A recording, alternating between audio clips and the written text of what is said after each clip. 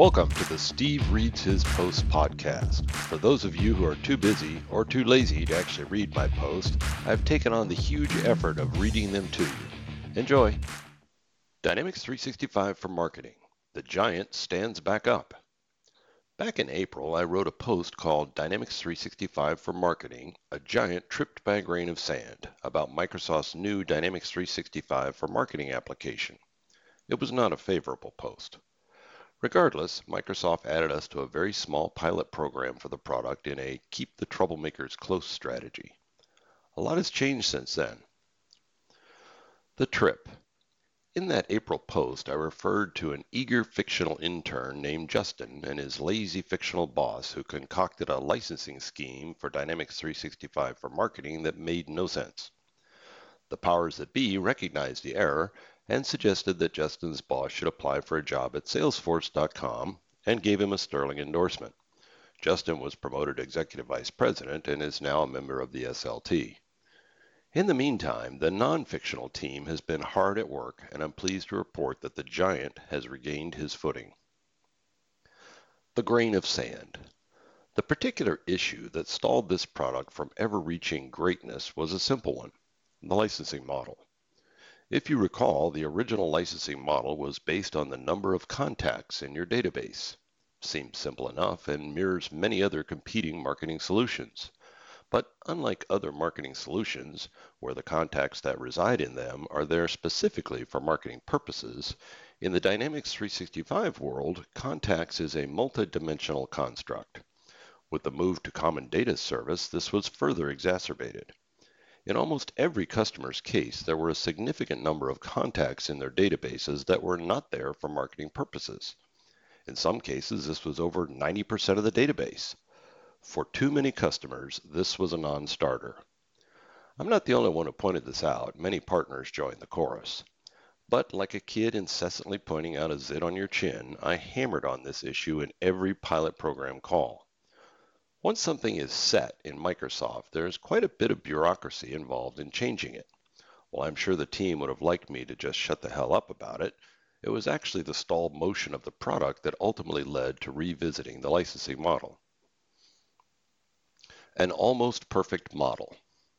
I would love to report that Microsoft took my suggestion to go to a 100% consumption-based model. They did not, entirely, but they did get damn close. Regardless of the virtues I see in consumption, what they came up with will work in 99% of customer cases, a complete reversal of the previous model, which would only work for 1% of customers. The biggest issue has been solved. Quote, effective with the October 2018 release, pricing for Dynamics 365 for Marketing will be based only on those contacts used for a marketing activity, unquote. So it no longer matters how many contacts you have in your database, or how they got there, or why they're in there.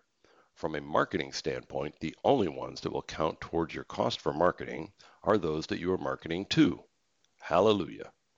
To see the full details for the new Dynamics 365 for Marketing licensing pricing, click here to download the relevant pages of the official document. With the prior model, a conversation with a customer seldom lasted more than 20 seconds. Now we can have a real conversation.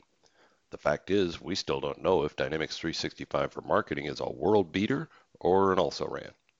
It was more like a cyclist in the Tour de France with a flat tire at the starting line who never got to race. Well, the race is about to begin. The tires are good. It's time to see if this is actually a contender or not. By the way, I'm bullish at the moment. But Steve, you've been all over the place on this. You are free to call me a flip-flopper. When it comes to Dynamics 365 for Marketing, that would be a fair characterization. But I have flipped, or flopped, back to product evangelist mode. Peeling the preview tag. I have noticed recently that many Microsoft teams across many products seem to be a little too eager to remove the preview tag. Preview typically means the product is free to use, but is still in beta, and so bugs are expected. In exchange for free use, users let Microsoft know about any issues they discover, so the team can fix them before a general availability release, peeling off the preview label. Some products have a high preview sign-up rate, and so a good number of issues can be discovered. Unfortunately, being a new space for Microsoft, the Dynamics 365 for Marketing preview did not have a huge number of signups. Without many bugs being reported, Microsoft apprehensively peeled the preview tag off the marketing app in April. Dynamics 365 for Marketing is a comprehensive application that covers a significant number of marketing use cases. Many of these use cases clearly had not been explored by the small group of users during the preview, and so many bugs were later discovered. In hindsight, it's probably a good thing that the licensing model kept so many customers away, as it gave the team time to address the various issues that surfaced. Bug squishing. As a part of the pilot program, I had a front row seat to the team's efforts to stabilize the product. I can tell you this team was nothing short of amazing.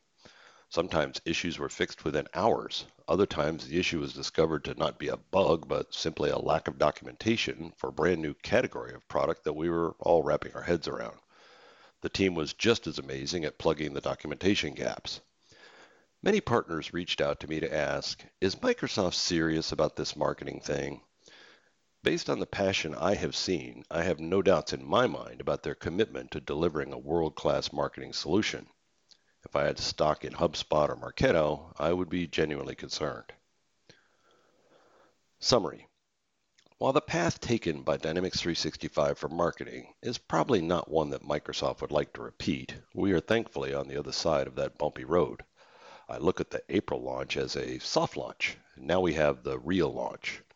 The licensing model should now make financial sense to almost everybody. The product is hardening rapidly.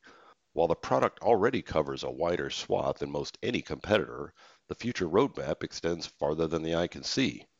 From where I was 4 months ago on it, I really have to tip my hat to the whole team. I wonder how Justin's old boss is doing over at Salesforce.com. Dynamics 365 for Marketing is a powerful solution, and as such is also a complex solution. In addition to needing some technical chops to install and configure it, you'll also need to understand marketing in general and how Dynamics 365 for Marketing meets those goals. To be honest, even as a 3-time Business Applications MVP, I'm not well versed enough to succeed as a partner selling this product on our own, and I'm not afraid to admit it. But I now believe very strongly in the potential of this product, and I don't want to be standing on the sidelines. So we have formed an alliance with a deep marketing-focused Dynamics partner, Coffee & Dunn, who brings the marketing expertise to combine with our technical and licensing expertise. If you would like to learn more about Dynamics 365 for Marketing, feel free to reach out to either me at steve@forceworks.com or Thomas Manders at tmanders@coffee-dunn.com.